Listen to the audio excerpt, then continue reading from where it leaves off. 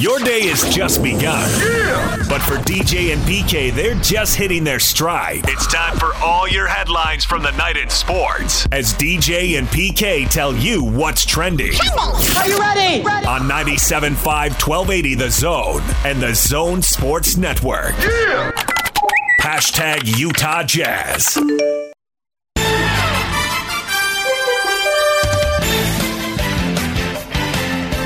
Bogdanovich attacking the Yang. Drives. Rudy's got everybody sealed. Bogdanovich lays it up. Opening play of the second half. A beautiful curl for Bojan Bogdanovich down the lane. Royce pushes ahead to Conley. Conley hands to Bogdanovich. Right corner three. Ow! Conley flares to Bogdanovich. Ball fakes Maxey. One dribble to his right. Fires the three and hits. O'Neal picks it up. Transition Bogdanovich to Ingles. Back to Bogdanovich for three. Swish. The Utah Jazz win easily. They blow the game open in the second quarter. They blow it wide open in the third quarter. They rest all the big names in the fourth quarter. And the Jazz beat the Sixers by 35 points, 120-85. Bogey led the way with 27 points, but that was awfully easy against the shorthanded Sixer team, PK. It was, yeah. It's just what they needed. Nice little easy win, get some confidence, get going back in the win column. Really can't say a whole lot about it. I don't know how much you can evaluate. They did what they needed to do, and that's very much a watered-down 76ers team as opposed to what they thought they would have. And they didn't have anything there, and the Jazz had it going on. I look at it more about the Jazz. When they lose, I say, well, I look more about them as opposed to the opponent. And I got to stay with this, even though the Sixers were watered down. I'm more concerned about what the Jazz do as opposed to Philadelphia. Jordan Clarkson gave him 20 points. Not spectacularly efficient, but not spectacularly inefficient either. So maybe that gets him going a little bit. Conley, Mitchell.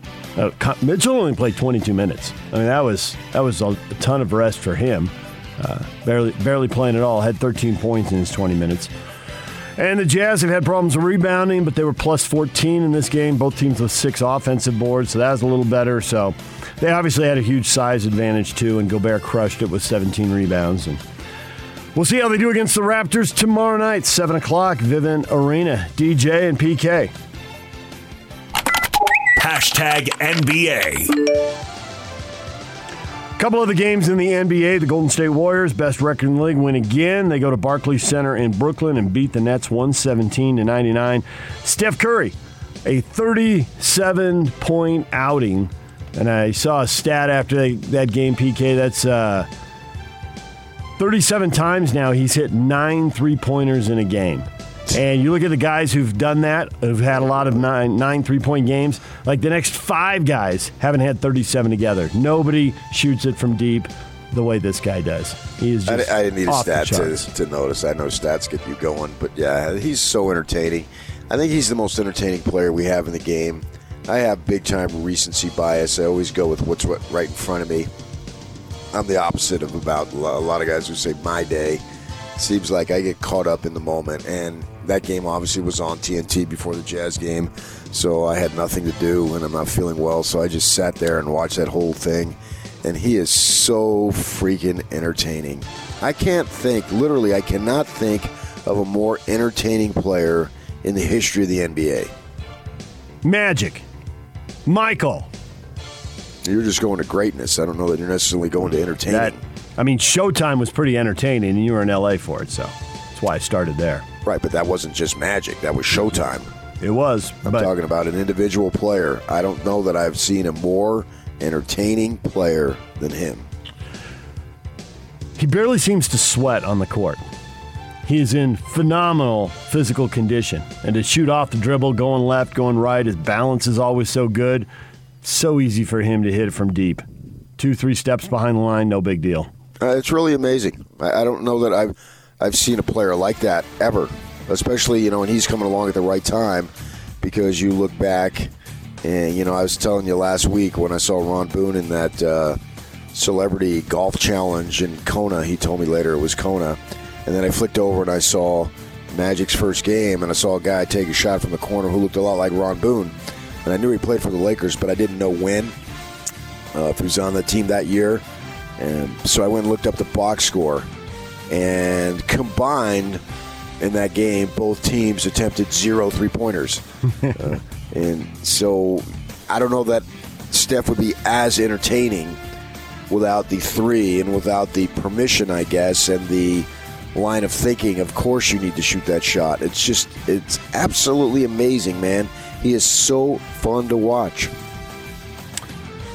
Steve Kerr was asked after the game, the offense, when it's going like that, what makes it go? And he said, Steph Curry. Steph Curry makes it go. For sure, yeah.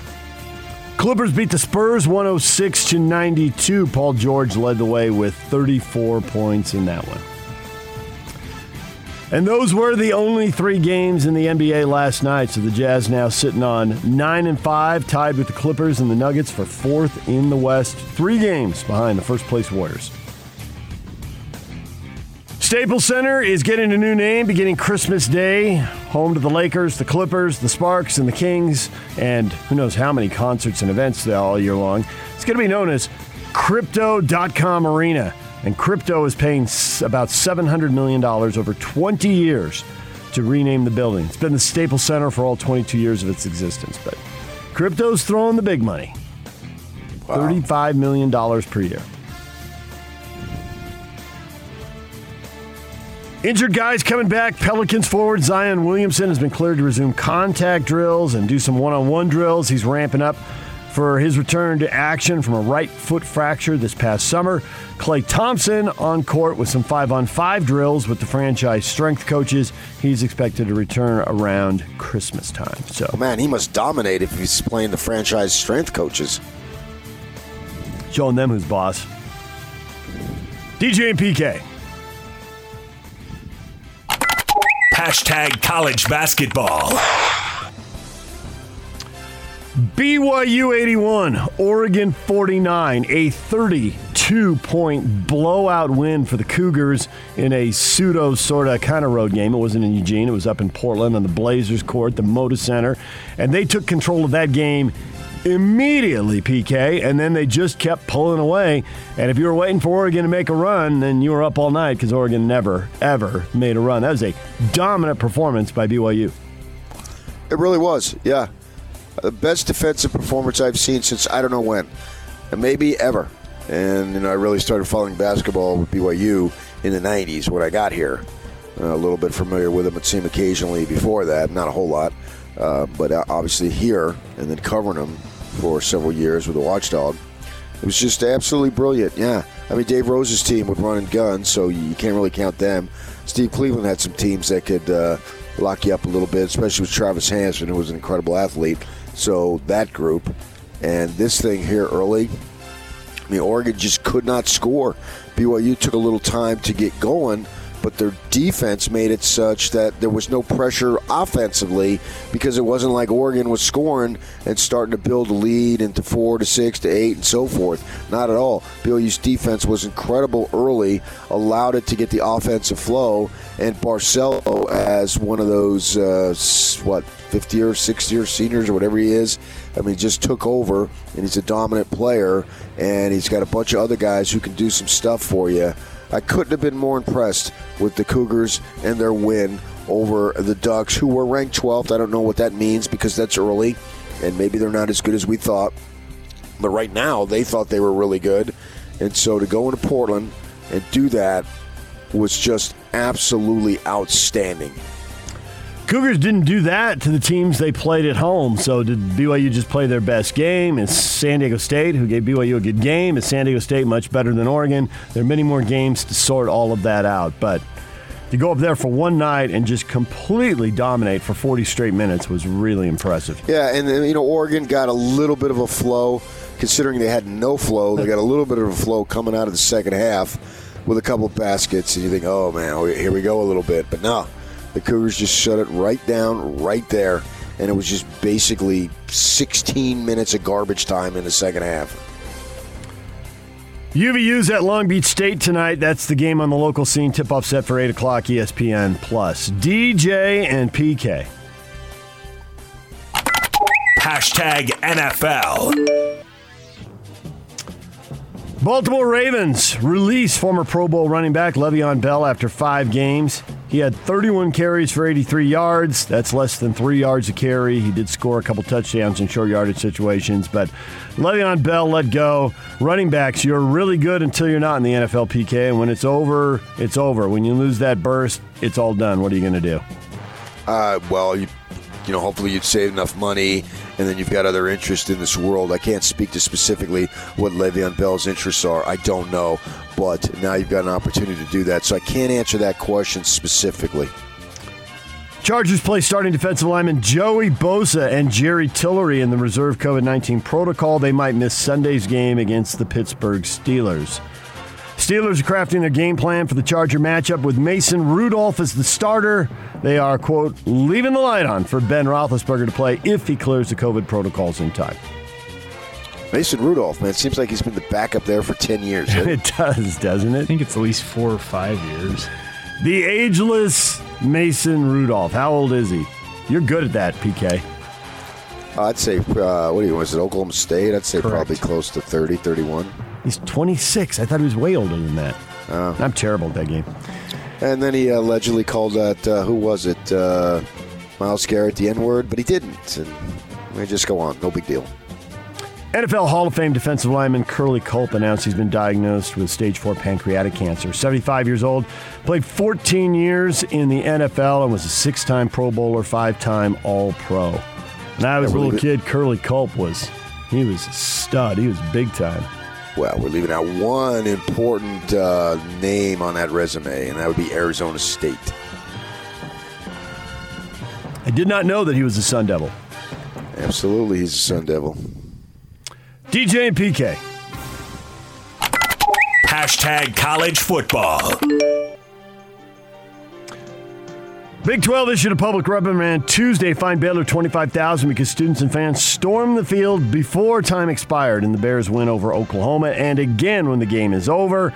Conference said the reprimand and fine are in accordance with policy, so BYU fans and students are on alert. Get your court storming and your field storming in the next year and a half because the Big 12 is going to drop the hammer.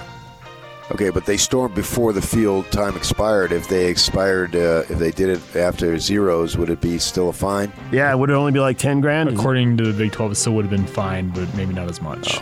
Come on. But $25,000, that's not stopping anybody. Yeah, it really be isn't. Interesting to see, when the first incredible Big 12 moment. Now, obviously, it's not that Baylor and Oklahoma are a big-time rival; they're conference rivals. So I think every game is a conference. If it's a conference game to one degree or another, it's a rival game. It may not be the rivalry, but the fact that Oklahoma was undefeated at that point makes it just absolutely gigantic. And I think the big story here is Aranda, their coach, is now starting to get some serious run. And he's got some California ties, so we're hearing his name being associated with USC. And, of course, he's, my family and I love it here. Baylor's been everything we thought it would be, blah, blah, blah, blah, blah. That's all well and good, but it's not like, well, forget that. I ain't going. No, we don't hear that at all. And nor should he. He's reportedly a Dodgers fan. Oh, is he? Yeah, well, I know he's from the area. Yeah, he's from L.A. So Norm Chow, get him some tickets. They'll hang out. Yeah. Because they've had an outstanding season, and last year, it was COVID, so you really can't count it. They weren't very good, and they lost their quarterback, who had the best spring game ever here for Utah, and so they weren't expected to do that well. And here they are, number 11, and knocking Baylor or Oklahoma out of the ranks of undefeated. So his name is going to surface there for sure. So I guess the question, whether you're Kalani Sitake at BYU or Dave Aranda at Baylor or anyone else, obviously there's a financial thing. Number 1 for you, number 2 for your staff, and number 3 for any facilities or recruiting budgets. When you have the leverage, now's the time to bring that up and see what you can get the school and the institution to pony up for. But then on top of that, how much do you like where you are and you have ties where you are and it's home and you got family, you don't want to move your kids and settle in because this is a spot, versus you go to some of these jobs, and obviously LSU and USC are open, and we see it when the rankings come out last night. If you're at a named school, you're going to get the benefit of the doubt. So if you want to go to a playoff and win a championship, a lot of these schools, that's the thing they can't do anything about in the negotiations. You know, if you're BYU, if you're Baylor, if you're whoever, you can't pretend to have the cachet that USC, LSU, and whoever have.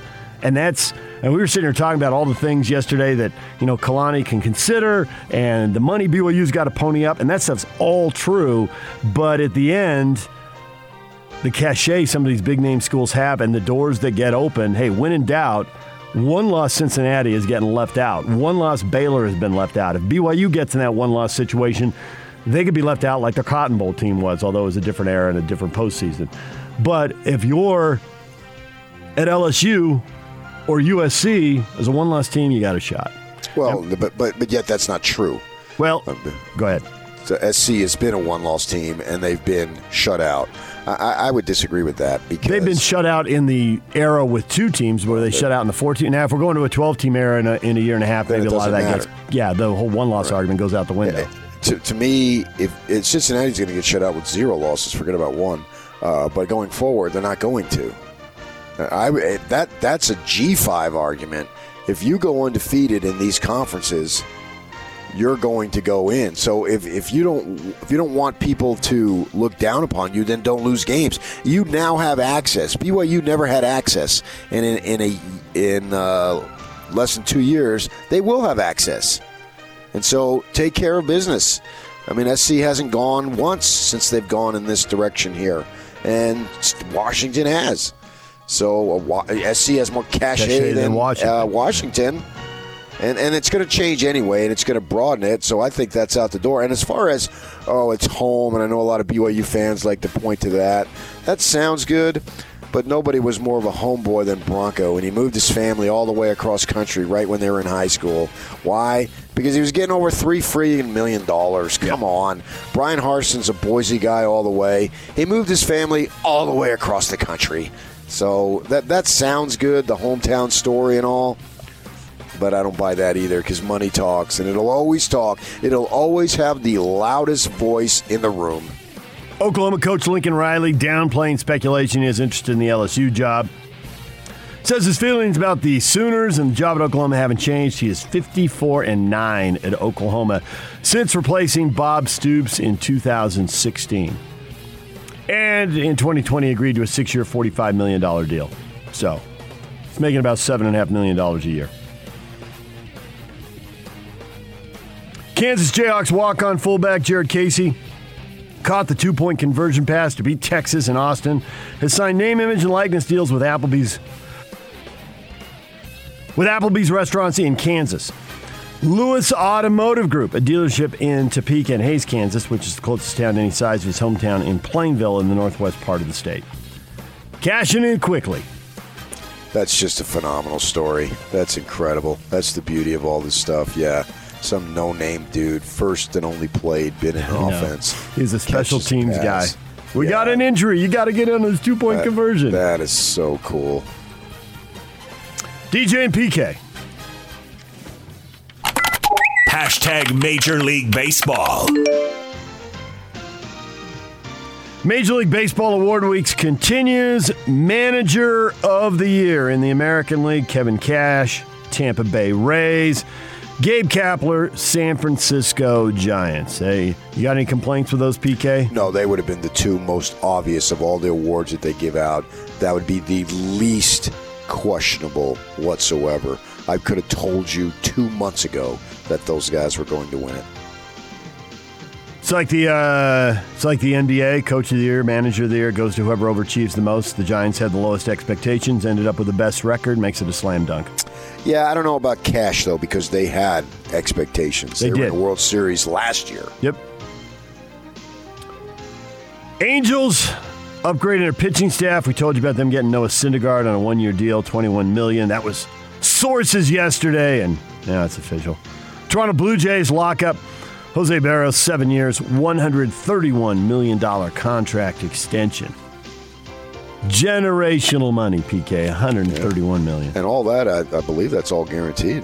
MLB contracts are fully guaranteed. Yeah. What is Trending is brought to you by Shamrock Plumbing. There's no job too big or too small, and get the personal touch with Shamrock Plumbing. Call them at 801-295-1690. That's Shamrock Plumbing. Coming up, college football insider Riley Jensen will join us next. Tim Lacombe, Jazz Radio studio analyst, is here at 9 o'clock on 97.5 and 1280 The Zone. The question of the day is on the way, and we got a two-parter after two blowout wins last night. Fool's gold or the real deal? What did you learn watching those games? We will get to that next.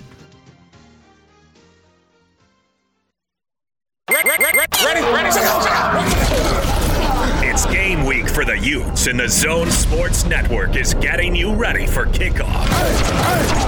It's the biggest Pac-12 game of the year for Utah and a potential preview of the conference championship game as the Oregon Ducks come to Rice-Eccles Stadium for a showdown against the Utes. Listen all week for your chance to win tickets to the game, and then catch the Ute pregame show Saturday at 4:30 with the postgame show immediately following the game.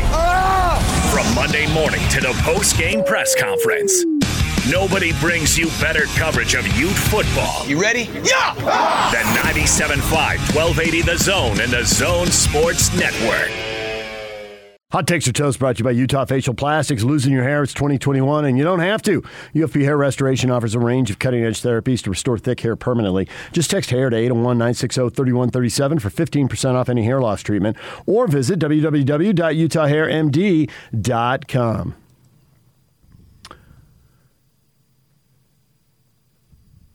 Question of the morning, two-parter, both the Jazz and BYU with blowout victories. Are the Jazz on to something, or was it simply destroying the shorthanded 76ers? Jason says they did exactly what they should have against a severely depleted team. They did. Nick says, well, the Sixers without Embiid, Simmons, they were way shorthanded. No sense in getting all hyped up over beating Bingham High School.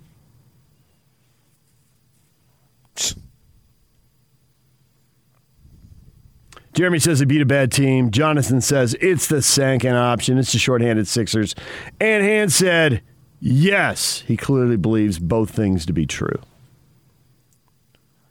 I think both things can be true because for me, I'm far more focused on the Jazz than I am the opponent. Not surprised by that. I think you're like a lot of people in that regard. And the Jazz passed the eyeball test. But then in the circular logic that goes on, well, did they pass the eyeball test because the Sixers just don't have the talent to put up any resistance? Well, I mean, the eyeball test won't be passed for months. So it's about them doing what they need to do. And, it's going to sound so simple and so obvious, but when they do the things that they need to do, they're most likely going to win. Probably not all, but I don't think they're going to lose a few. More than a few, I should say. And that's what's important, that the team can't play at your level of capability all the time, and it's still November. We've got to understand that. I think we're really focusing more on the Jazz this November than we have in recent Novembers because the expectations are so high.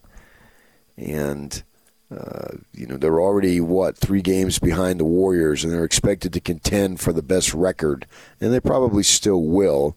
So every game, I think, because of expectation level, takes on a little bit more level of importance than normally if they were going back a few years when they were, can they get home court in the first round? If that was a level of expectation this year, well, I don't think we'd be sweating much at 9-5. They'd be right where they're supposed to be. But because they lost 3 out of 4, relative to the expectation, there's a little more sweating involved. So, much given, much expected type thing, and that's where we're at with these guys. So we're going to analyze it a little bit more, and we're going to put more level of importance on games. Like, oh, man, you lost a couple of games at home, and where are you going to make those up? Because you got to make those up to finish with the best record in the league, right? You got to get them back somehow. Who's it going to be? And so I don't want to say we're stressing out, but I certainly think we're putting a far more important level of importance on early season games than we have in a good while. Yeah, and I think the third option to this, are the Jazz onto something, or was it simply destroying a team that was just really shorthanded? And I think the third thing is, you're onto something, but are you going to sustain it? Even if the answer is you're onto something, if you're going to be the best team in the league, you got to do it. You got to do it again. You got to do it a third time. And you got to just one after another, just keep grinding them out. And that is a trick all unto itself. And it is hard to sustain that. That's why there's a lot of 50-win teams and very few 60-win teams. I think they're going to. I think their time is going to come where they roll out like a 17-3 record over a 20-game stretch. And I haven't doped out the schedule, nor will I. But I think that. But you still think it's coming? Yeah, I do. Yeah, whether it's coming, it's not coming in November because we don't have enough games. Yeah, but this is how it starts, though. I know they've only got 2 road games between now and the start of December. So this is a great chance to start putting that streak together. You don't play 20 games in a month, so there's no 1 month you can do that in. It's the kind of thing you got to do over 5 or 6 weeks. And I don't know which 5 or 6 week period it will happen, but it will happen. I believe that. Maybe they need Gay to get back in there, or to get in there since he hasn't been back with this team, to see what they have. And obviously, Quinn Snyder has ideas of what he wants to do with Rudy Gay and when he's ready to go. And then you've got to give him a little opportunity to get his feet wet with the team and all that stuff. So maybe it's not till January after the first of the year. But I believe it's going to come because I believe talent is the most important ingredient to success. Coaching is important, and every other stuff, all the other things that they do and provide are extremely important. But you can have all the bells and whistles, and if you don't have the talent, you're not going to get it done. So as I look at the talent, I see the talent is there, and that's why I expect a very nice stretch. I mean, they started out okay, and then they had a little mini rough patch. I mean, you can't really say so far that it's a big-time. A 2-game losing streak is not cause for panic. It's not Will Ferrell screaming, everybody panic, for sure. But I think that talent is what is the difference maker, and they've got the talent. They've got the talent to put together a streak. Now, that could change if guys go down with injury and whatnot, obviously. But I think right now they've got the talent, so I'm expecting a streak. And maybe, maybe that was the first one, and maybe these abundance of home games. But I don't think they need an abundance of home games to put together a streak. That's how much I believe in the talent. They're going to go out on the road and get her done. I see no reason. Why not? Especially in a 20-game stretch, and I just picked that because that's a nice round number. Yep. I'm giving them some losses that will be built in for sure. Yeah. I mean, shooting to a degree is fickle. Not completely, but to a degree it's fickle. And they've been hitting. The fickle has been, it's like a little bit of a flu or a bug that went through the team. And then you got 2-3 guys not hitting. Well, then it becomes a problem. If you only got one, it's no big deal.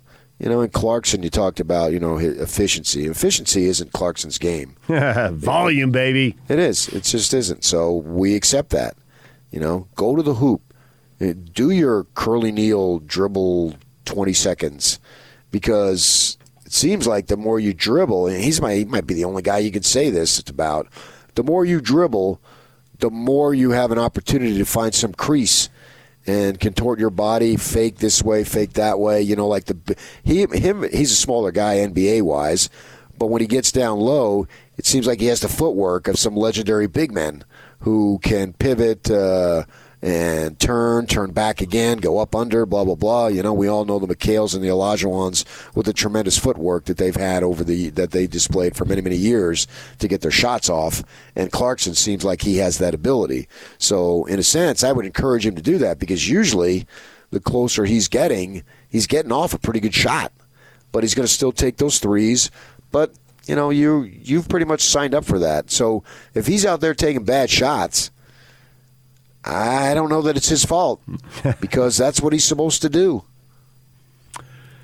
He did have one of those shots where he just finds space where it doesn't seem like there's any. He drove last night, and they were shooting in front of their own bench, and he was on the far side of the floor from TV, so right in front of the bench. And he cuts through the lane. He comes over to the other side, so it's his left-hand side, and he's almost behind the backboard, and for whatever reason, the defender slows down, and he just throws that thing up off the backboard straight in the air and in. You're like, most guys could not have possibly done that. And usually when you say that, it's because either a guy is 30 feet from the hoop or a guy is 3 feet over the rim. And he was playing below the rim in this found space that most people aren't going to find. Yeah. It's really incredible when he does that. So the question now is, how much of this is Philly? How sustainable is it? And certainly a lot of it was Philly, but I do think, and I don't usually think this, usually once you get like over 15, in college football it's the same thing. I don't care if you beat somebody by 20 or 40 in college football. If you're up by 3 touchdowns in the fourth quarter, the game's over. But I think there is something to be said for finishing off an overmatched opponent early and never letting them back in the game so you can play the guys who are buried deep on the bench and let Mike Conley and his hamstrings have more time off, and guys like Gobert, who spend a ton of energy, 7-foot dude running up and down the floor, Quinn yelling at him to sprint both ways, stretch the defense and all that, to give those guys a break. So to take over in the second quarter, you got to give them some points for that. They blew it open in the second quarter, blew it open by even more, and never let them back in. So it's a weird bar. It's a low bar because Philly was just completely decimated. I think really the level of easiness is what you attribute to the opponent and the lack of manpower that they have. I'm fine with that. But you still have to have the ability to blow away this team. And they had it. So that's what's most important. And there's so many games. You're just looking for rhythm. Find rhythm. Joe, I think, was 1 of 5. So he's in a little bit of a shooting slump. I don't necessarily have a great deal of worry about it, but, because he still had, 7 assists, so they're doing what he's asking him to do, or what they're asking him to do. And so, he's still finding ways, because obviously, particularly with him, there's other ways for him to contribute, because Bogdanovich probably not as much, because he's not a facilitator and he's not a rebounder. He's a scorer. And so for him to be effective and be worthy of what they're paying him, he's got to score, or at least space, because that's what he brings to the team. Joe brings more. His game is a little bit more diversified, probably doesn't have the high-end ability to score like Bogdanovich, nor is he going to take as many FGAs. So know your role, and these guys know what they're doing here, and continue to do what they do. So I look at it, sure, the relative ease in which there was no tension virtually at all. I mean, they got a lead, and then Philly came back a little bit, but that's the NBA. You can almost set your watch by it. That's going to happen, 85% of the time. And that happened, and then they took control again, and then there was nothing Philadelphia could do. And they knew it. You didn't see Doc Rivers standing up, storming the sidelines, working the referees, because he knew, all right, well, there's really no point in doing this. I can do all that. But in terms of the outcome, what difference is it going to make? Nothing. It's going to make zero difference. So they knew, but the Jazz being in a rhythm, playing what we identify as Jazz ball, and all of us fans, media, who sit there and watch all of these games, we know what Jazz ball is. We know when they're clicking. And you could see it in that way. And that was, to me, that was what I took from that. That was Jazz ball the way they're supposed to do. Yeah, if they had a better opponent, it wouldn't have been as easy. Joe did struggle shooting it. It's a little 6-game stretch, which really coincides with the Jazz struggling. They're 2-4 in their last 6. He shot 25% in those 6 games, 5 of 25 from 3. He shot 25% from 3. He hasn't shot 25%. Right. 25% from 3. He's 5 of 25 from 3. Before that, he was over 50% from 3. So he had to cool off, or he had to set a career high and possibly challenge the NBA record for three-point percentage. So he's down to 39.4 for the whole season now. So expect a hot streak is coming for him, because I would usually expect him to shoot in the 40s. Yeah, maybe a little more consistency. Because really, if you're 1 for 5, to get to 40%, all you got to do is make one more. That's why I go with the bigger game sample, because you're right about that. One shot rattling in or rattling out, you can't go crazy over that. You'll drive yourself insane. You need a bigger sample size. Right, and they literally did not need him to score. If he didn't make that three-pointer, it would have been no different. Right. But what they do need him to do is to set up other guys. And I like what he's doing, particularly when he's in there with Whiteside. Get Whiteside going a little bit. Get him at the basket. And whether it's he could put back his own shot, so you won't tally an assist, but still the same thing. You get the 2 points out of the possession. Set him up. He goes up, misses the shot, but then he gets the rebound and puts it back in. To me, that's the same thing. That you ought to tell Locke that should be some new stat category. It should be. That'll keep David busy for the next week. Excuse me. That's what I thought. Yeah, you're right. And having the screen assist became the big thing. How about the assist off the missed rebound? And you also have to think if you make a great pass to a guy and then they foul him because he's going to get a dunk and maybe he'll miss a free throw, right? You need an assist for that. PK Soccer's ahead of basketball in this regard. They've got a stat for opportunities created. And if you get a guy a point-blank shot and he misses it, if you get a guy to the free throw line, you've created an opportunity. So you need a broader category than assists. Well, actually, I don't think you need any of that stuff, because I think the guys who are paid to know. And that's have you been watching Moneyball? Well, that's a long time ago, but yeah. What's that, I just saw it. It was ago? I was channel surfing Monday night during the Monday Night Football game. It was getting out of hand, and I channel surfed, and I hit Moneyball, and I hit that scene. Oh, I don't remember the scene. Oh, the scout's about to get himself fired, and he's telling Brad Pitt, Billy Beane, how it is. Yeah, I think they don't know what we know. Right, and I think they do know, and they do know those types of things. So they don't. It's the same thing with college football recruiting. Those guys know, and they have no idea what Joe Blow's star rating is, but they know what they see, and they know that come here, and it's like they're looking at the future. Yep. And they have that ability to do that. Clearly, the guys at Utah have that, and we're seeing it more and more at BYU. Ed Lamb certainly did it at SUU, and they can see that. And it's not a totally definable talent, but yet it manifests itself 3, 4, 5 years later, in which we then can see it. Now, we're not out recruiting, so we don't see whoever it might be from Texas.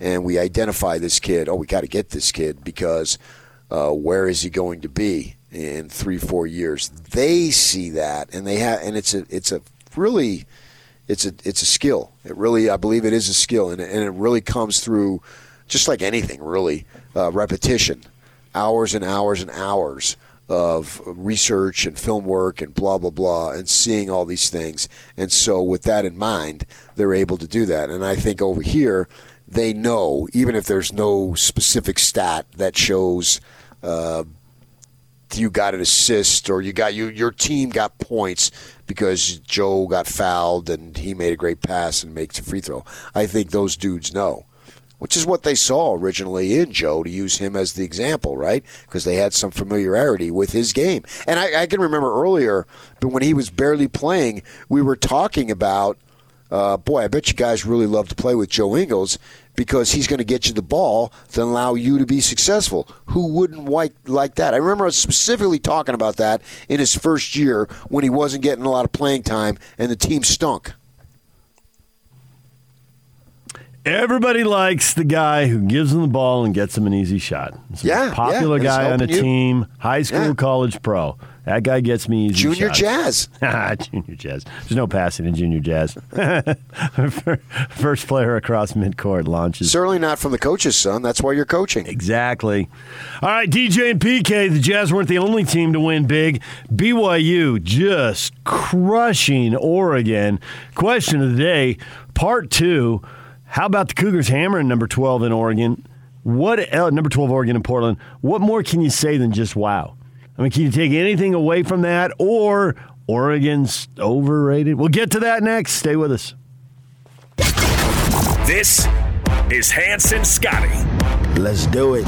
Blake Anderson, head coach at Utah State. You talk about 1-0, but you are dealing with kids that are on social media. They see what's going on. I know you mentioned you addressed it a little bit last week. Is that something you address again, or you feel like that message is sent across to these guys, knowing that, hey, block out what's out there, just focus on Wyoming, and everything else will take care of itself? I really did talk to them about drowning out the noise and having laser focus on the job that is at hand and doing what we have to do. And there's nothing going to be easy. It gets even harder. To me, the more tendencies you have, attrition is taking hold. There's expectations and pressure that you didn't have at the beginning of the season. It gets tougher and tougher to maintain that. It's got to be important enough to us. We're willing to go out and pay the price to earn it, and I think that starts at practice. What kind of a show is this? Catch Hans Olsen and Scotty G every day from noon to 3 on 97.5 1280 The Zone, powered by KSLSports.com.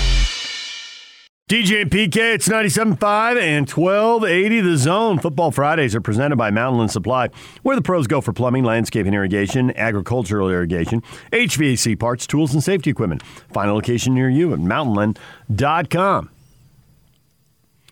All right, question of the day, part 2. We were all watching a couple of games last night. Either you had 2 screens set up, you were flipping back and forth, whatever it was. The Jazz were annihilating the 76ers. BYU is just taking it to Oregon, just hammered the 12th-ranked Ducks. And no, they won't be 12th ranked for very long. What more can you say than wow? Zach says, well, BYU owns the Pac-12 all around. 4-0 in football, 1-0 in hoops. Yeah, geez, man, did the Pac-12 blow it by taking the wrong team from the state of Utah? I think that's obvious. Oh, you're a beauty. Drive that conversation. Did they blow it by taking Colorado and not taking 2 teams from Utah? Yeah, I know about the cable and satellite TV bills, but come on, what's the model for the conference, and who's doing the winning? Don't get me started on cross-country and volleyball and soccer and softball. Oh, the list never ends with the Cougars. Clint says total dominance. I'm not used to BYU looking like they've got the better athletes. I could get used to it, though. Clint's ready. Dominate top 20 teams. The better athletes. That's code for more black guys, isn't it? It is usually, yes. That's supposed to say it. Either that or it's code for cheating because you've upgraded. But in BYU's case, yes, it's code for the team isn't almost all white. Yeah, this is an exciting time to be a Cougar basketball fan because, you know, the team it's had a very nice schedule here. You're playing your first 3 games against teams that were NCAA tournament teams last year. You know, it can change from year to year, but that's all you can do. And so they're not playing cream puff cities here anyway. And, you know, they expect them to win at home. And they did. And Portland is not a true road game in the sense of being at I think Phil Knight named that arena after his son. But it's not like going to Eugene and having 2,000 students screaming at you and the arena's packed. But it's still a good, and I mean, I wasn't there, obviously. I was just watching it, and it sounded like typical of BYU. There were a lot of BYU fans. Yeah, you could hear a audible cheer when the Cougars would score. So that's what they do. If you want to just say it's because of the church affiliation, as I've said a million times, it doesn't matter. Butts and seats are butts and seats, and they'll cheer for you. But you have to be excited about BYU basketball because I think we can all agree that Mark Pope has brought a new enthusiasm to the program, and you know he came along at the right time where the transfer portal was such a big deal, and he's obviously mined that very, very successfully. It wasn't as near a deal at Dave Rose's time. It was going in that direction, but it is a big-time thing here. And when you look at what this program can accomplish, right, they're 2 for 2 on NCAAs. We know the first year was COVID, but nevertheless, they certainly would have been in the NCAAs. I think we all agree with that. So they're 2 for 2. I was thinking about this morning, knowing that obviously we're going to be talking about BYU Hoop. They get 4 for 4 going into the Big 12. That is just incredible because you're going into a phenomenal basketball league, one that has a ton of passion in many, many places and is as big time as you can get. Multiple programs having won national titles and not, way back when, very recently in a modern age. and you're going to play against them, and you've gone to the NCAA tournament every year, and you're getting 18,000, 19,000 people to your games, and they can broadcast your home games. I don't know how it's going to work television-wise with them, but I would think that they would use BYU TV. As when I was getting information that they were going to the Big 12, part of the leverage that they were using was the BYU TV, so you'll have access to nondescript, non-conference games that your family in Oshkosh can watch and all that stuff. You got to be excited about BYU basketball, that is for sure. One thing about beating Oregon, PK, is that Dana Altman has built a really good program there. The last 6 years, you got 1 year there was no NCAA tournament. And you got another year where they were in the NIT. But the other 4 years, Sweet 16, Elite 8, and Final Four. I would say Phil Knight has built a great program. Yeah, Phil Knight. Dana Altman, that's fine. Dana Altman, standing on Phil Knight's shoulders, has built a great program. Standing on his wallet, which is actually taller than his shoulders. Oh, nice. Very nice. Thank you. has built a great program there. So is this another Sweet 16 team that Oregon has? Did BYU beat a team that's that good? Now, they're counting a lot on transfers, so maybe you're a Sweet 16 team in March, but maybe you're not at that level because you brought in one guy from Oklahoma and one guy from Syracuse and one guy from somewhere else who's starting. I can't remember where he's from, but it was somewhere back east. They had a graphic up early in the game. And so maybe Oregon just isn't together as a team yet. Maybe not. But that's the kind of win on a neutral floor. That is absolutely, we get to March and who's in, who's out, and who's seated where, and that's the kind of game. I mean, the San Diego State win's good, but it was at home, so you're expected to get it. But to get what will probably end up being a really quality win on a neutral floor, and that's a big-time positive right there. Yep. All right, DJ and PK, it's 97.5 and 1280 The Zone. And, you can say as much as you want about Oregon's integrating new guys, but so is BYU. So are so many schools this time of year with the way the transfer portal's gone. Yeah. So that's, you did it better. David actually posts here, they played well on both ends of the court. Their version of the blender was running to perfection.